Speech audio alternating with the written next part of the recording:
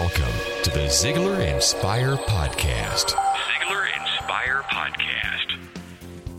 Hi there, this is Blake Lindsay. I want to personally welcome you to Zig Ziglar's Inspire Podcast. If you're a first-timer or a regular, welcome. Our purpose is to inspire you and to help you to have a better than good week. I sure hope you are so far. Please invite your family, your friends, your coworkers, anybody you want to Ziglar.com every week for a free podcast, and there are plenty to choose from. And they are fun. We are going to enjoy this useful topic today, which will help us to overcome objections in the sales process. Most of my adult life, and probably yours too, you hear that objections are your friend. And boy, is it hard to remember when you're in front of a prospect and you just keep getting those objections. Well, take heart, because if there was no interest in what you were selling, then there would be no objections. Zig Ziglar's premier sales trainer, Brian Flanagan, sat down in the studio and he went through a formula which will systematically show us how to manage any objection we receive. Let's turn up those speakers and listen in as Brian shares this formula with us. The formula is very simple. The initials LQET. That's the formula that you need to gain confidence when overcoming objections. Let's take a look at each of these steps. The L stands for listen and listen. Now, what are you listening for? You're listening for two things. You're listening for the content as well as the intent of the objection. In other words, you're listening for the wording of the objection, but you're also listening for the meaning of the words. The wording is the content. The meaning is the intent. Do they have an emotional attachment to this objection, or is it all fact? Is it logic versus emotion? For example, listen to the emotion of this objection. Well, Mr. Salesperson, we kind of like our present supplier. Listen to the emotion of this objection. Well, salesperson, we're okay with our present supplier. One has a connection and one doesn't to the present supplier. This may give you an understanding on how to handle the objection. Listen and listen. Once you listen to the objection, then you can question the objection. The purpose of questioning the objection is to question so that you can understand and identify the real objection. Now, this may take a series of questions. One question may not do it. It may take a series of questions. Your question may be, so Mr. Customer, what are you really saying? So Mr. Prospect, what do you mean my price is out of line? Once you find out what they're really saying, then you can summarize with another question. For example, so Mr. Customer, what you're saying is that you really don't think we can meet your delivery demands. Is that what you're saying? Once you've understood the question, then and only then should you empathize. Now, by empathizing, what you're saying is, I understand. You're not agreeing with the customer that he's right or wrong. You are empathizing. All you're trying to do is take their hands from about shoulder height and move those hands down to waist height. You're just trying to drop some of the barriers. In order to do that, you have to empathize. Now, one of the great empathy statements of all times, of all selling techniques, is the feel, felt, found. This is an empathy statement in and of itself. This formula, the feel, felt, found formula, doesn't necessarily overcome the objection, but it allows you to empathize. It works this way. Mr. Customer, I understand how you feel. Several of my existing customers felt the same way until they found the benefits of doing business with us. Feel, felt, found. Vary that, modify that, wordsmith that to put that in your own words. Once you've empathized, then comes a big stage of the process. You have to test the objection. What you're testing for is the validity of the objection. Is this a false objection? Is it a true objection? By testing the objection, you have the benefit of determining whether this is going to help you make the sale or hurt you in making the sale. What I mean by that, the test goes something like this. Mr. Customer, suppose that condition didn't exist. Would we then have a basis of doing business today? If he says yes to this, then you can overcome the objection. If he says no, it's either a false objection or there are more objections out there. You want to identify as quickly as you can all the objections through the test stage. You also want to find out which of the objections are true and which of these are false. This is accomplished by using the test. Once again, the test could sound something like this. Well, Mr. Prospect, suppose we could put that on the side. Just we could shelve that for a second. All things being equal, everything else that you've seen, suppose we could put that on the side, all things being equal, would we then have a basis of continuing in discussing this proposition? The value of the test is to identify the validity of the person's stated objection. Now, as I said earlier, the suppose test is a great way to test the objection. Mr. Prospect, suppose that condition didn't exist. Or something like this. Suppose in your mind that you could satisfy that it has value as much as we're charging for it. Suppose in your mind, Mr. Prospect, that the value of the product or the recommendation is greater than your stack of money. Would we then have a basis of doing business? The value of this is to test the objection to find out what you're dealing with. Another way to test the objection is the isolate and validate question. You can isolate the objection by saying, Mr. Prospect, is that the only reason that's standing in the way? And if he says yes, you can then validate it. Then if we can overcome that satisfactorily in your mind, if you can satisfy that in your mind satisfactorily, we would have a basis of doing business. The isolate and validate test is singling out the objection and then validating if, in fact, you can deal with it, then he'll go ahead and make a commitment to buy. LQET, listen, question, empathize, and test. Now, once you've tested the objection and you've proved that it's a true objection is either a misunderstanding or it's a disadvantage. If it's a misunderstanding, no matter whose fault it is for the misunderstanding, it's your responsibility as the sales professional to clarify that. If it's a misunderstanding, you have to clarify that to continue in the call. If it's a disadvantage, in other words, if it doesn't come in blue, in other words, if you can't meet a price, the price is $4 a unit higher, that is not a misunderstanding. That is a disadvantage. If it's a disadvantage, you must admit that it's a disadvantage and then outweigh it with benefits. In other words, you've got to build your stack of value and benefits higher than the customer's stack of money. Once you've done that, that allows you to answer the objection. Remember, answer the objection with evidence. You must provide beneficial evidence in order to overcome the objection. Once you've done that, you can continue and pick up in the sales call. What happens if the objections come 3 or 4 at a time? What you want to do is then test all the objections. Isolate all the objections as you test. You may want to do it this way. Mr. Prospect, obviously, you've got several concerns. Can we get those all out on the table right now?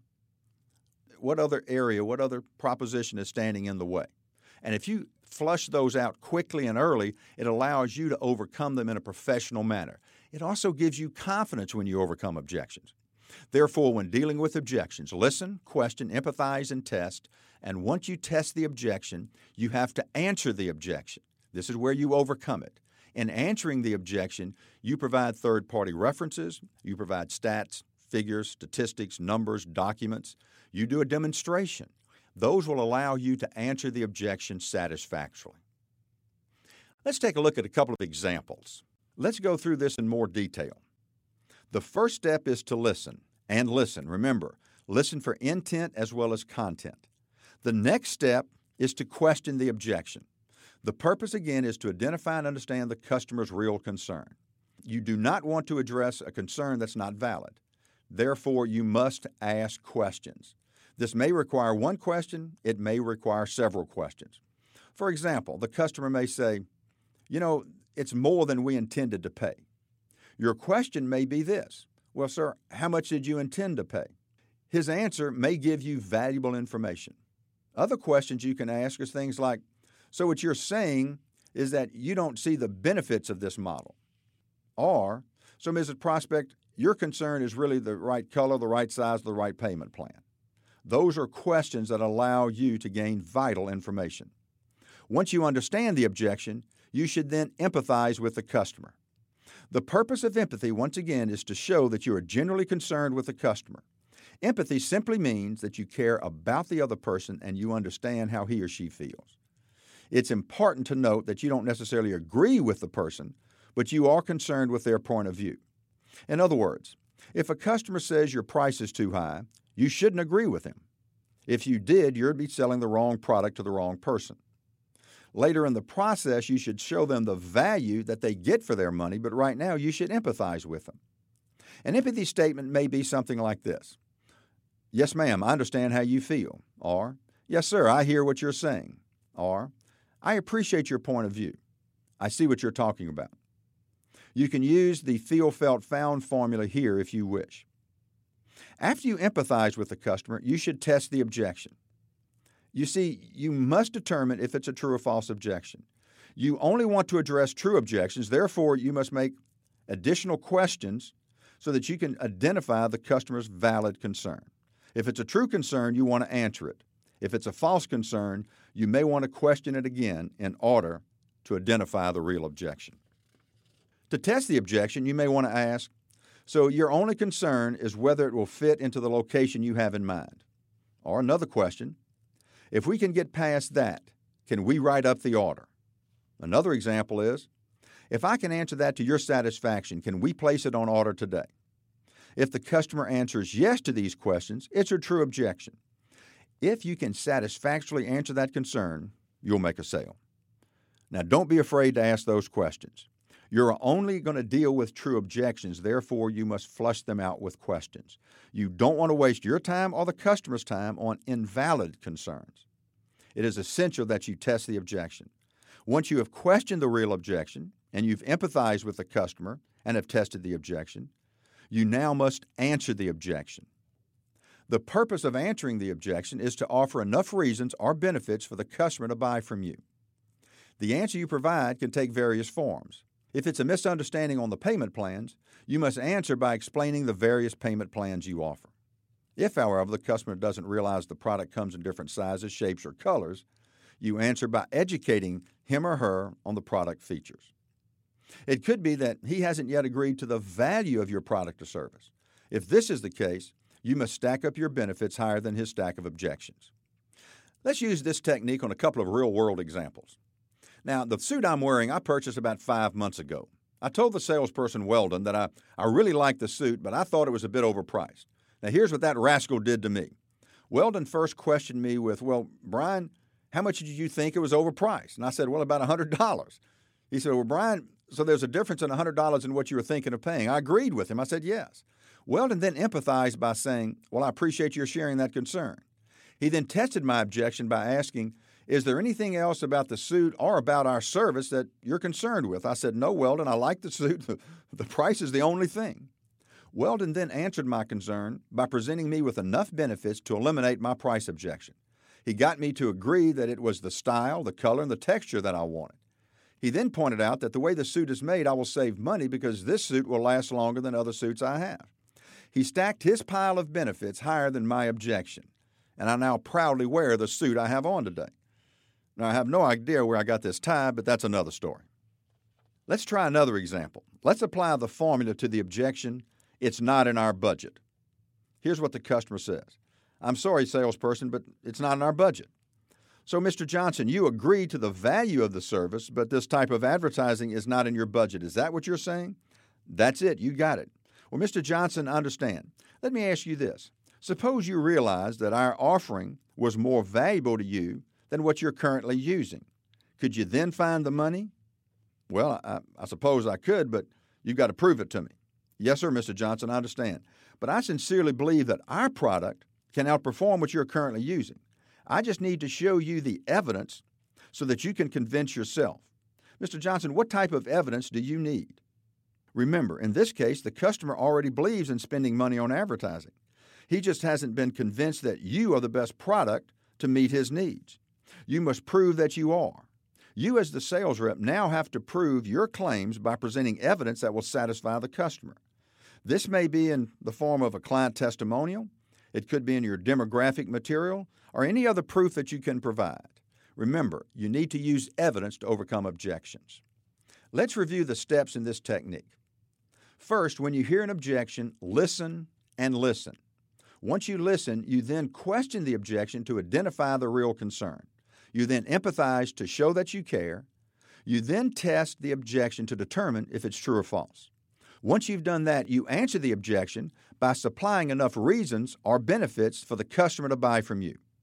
Now, you're probably asking yourself, wait a minute, Brian, does this really work? Let me assure you of this. This technique works only if you do. Now, I want you to remember that neither Brian nor I promised you that he would show you how to answer every objection, but he sure showed us how to manage it. I hope you picked up some good points like I did. Don't forget to listen, question, empathize, and test when you hear an objection. I wish you great success this week as you manage those objections thrown to you. Come back next week to hear from Zig himself. I'm Blake Lindsay, encouraging you to live your life to the fullest.